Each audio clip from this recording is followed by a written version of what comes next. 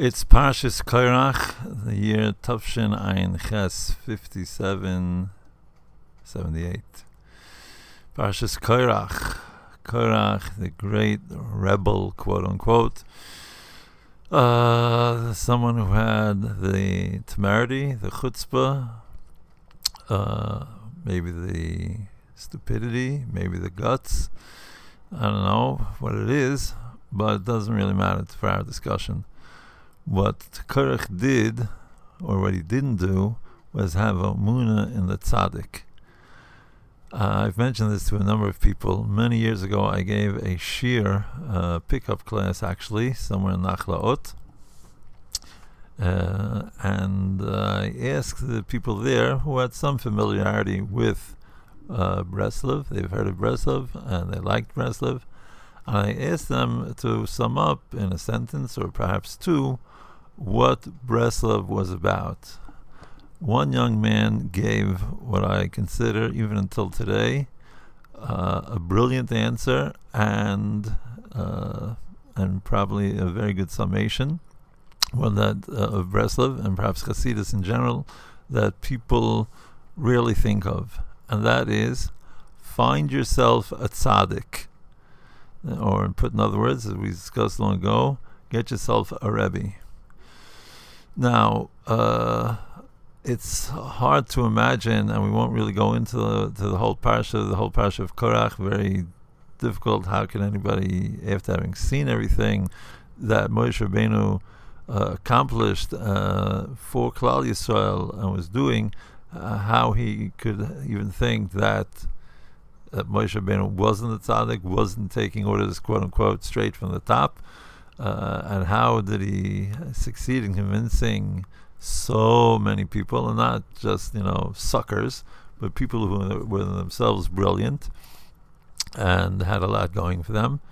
In fact, there's I won't call it a Hasidic Maisa, but one of the leaders of Hasidus of 150, 200 years ago, the Yismach Moshe, the great grandfather as such of the Satmar Rebbe Zichron Livracha, said that when he was alive in the Dor HaMidbar, he was on the fence. He didn't know which way to go. The confusion that was created by Korach's machloikis was so very great that it was really unclear.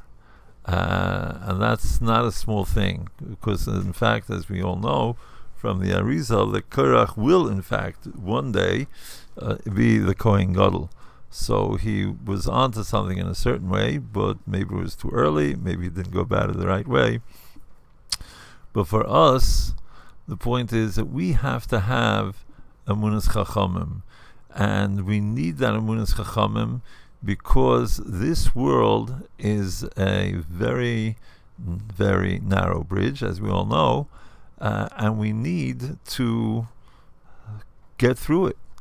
Now, Reb Nosson writes, and he's not talking about Parashas Korach, he's talking about the Torah Kedosha in a general sense, and Emunas Chachamim, that anybody, I'm not sure how many people who are listening to this have actually ever cooked anything, or his specific example is making a medicine, putting together ingredients in order to produce a refuah, some sort of medicine to heal whatever illness it may be.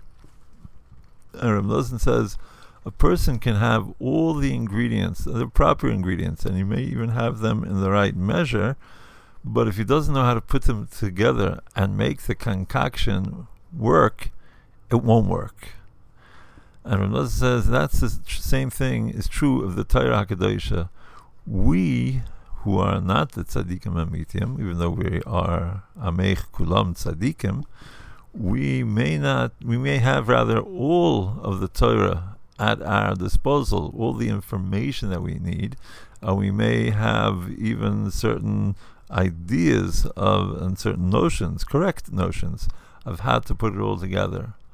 But it's only the tzaddikim amitim who know exactly how to put together all the ingredients of Torah, of Tefillah, of Midas Toivus, of Amunah, of Yer Shamayim, and of the mitzvahs bein adam l'chaveiro, mitzvahs bein adam l'mokum, chukim, mishpatim, edus, how to put them all together, how to proportion them, and how to make the mix, and not only in a general sense, not only knowing how to do that for in a generic way, what most people will need most of the time, but also to know how to apply the medicine, how to put together the ingredients so that's just right for you to cure your soul, to be mitaken your neshama.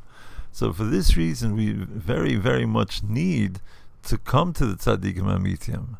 And when we say come to them, it's not just that we hang out and we give lip service, and we give partial credence and partial allegiance to what they teach us and what they share with us, but we even go so far as to give ourselves over totally to their guidance and their direction. Now, if I find this fast enough, I would like to share something. Now, this is not from a Hasidic Sefer. Well, maybe it is. Once we read it, you can decide. I'll read a little bit of this, and then I'll tell you where it's from. Oid Omru b'Sifrei HaChachma. Furthermore, they said in the Sifrei Chachma, Ki b'yois ha'adam miskavein el Rabbi. When a person is focused on his Rebbe, on his teacher, and his Rebbe's teachings, v'noisen elav liboy, right, and he gives his heart over. He's miskasher to the tzaddik, as we would put it in Breslev, right? So then tiskasher nafshay benafshay, the two souls, that of the Rebbe and that of his Talmud, are bound together.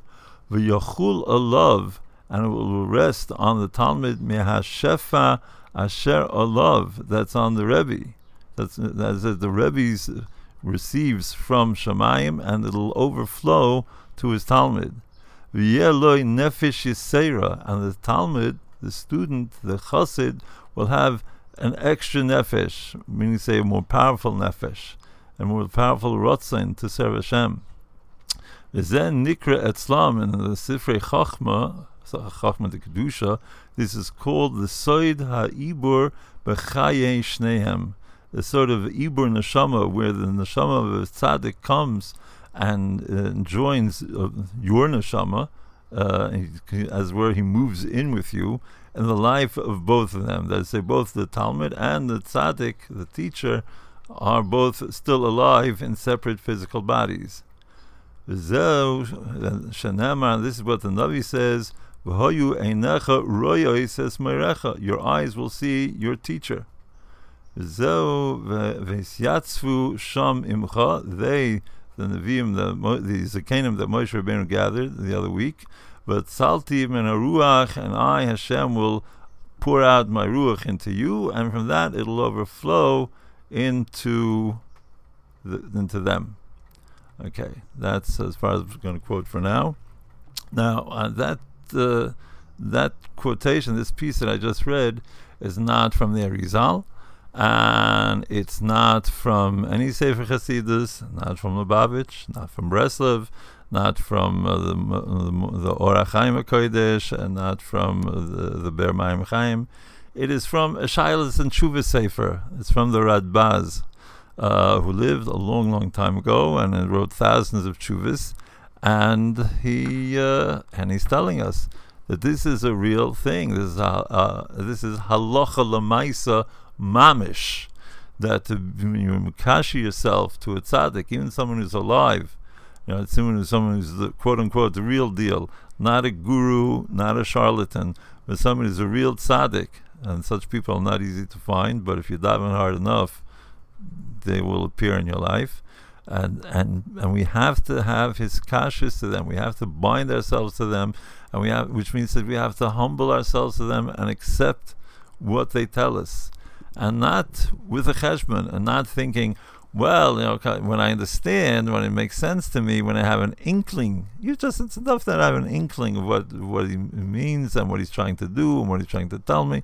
No, it means totally and absolutely binding yourself and giving not only your mind but your heart, and not only your heart but your mind over, and entrusting your life to the tzaddik, right? Lahavdil, if we want to make a comparison, a soldier in an army doesn't say, "Well, I'll comply with orders if I think it's a good battle plan, I'll do it." But otherwise, I'm not so sure. It doesn't work like that. When a person signs up and joins the army, he is fully committing himself to obeying what he's told. Right? Now here it is a little different. Of course, we can say, okay, I am being miskasher, I am going to give myself over, or not. It's not like it's not like a tour of duty in the army.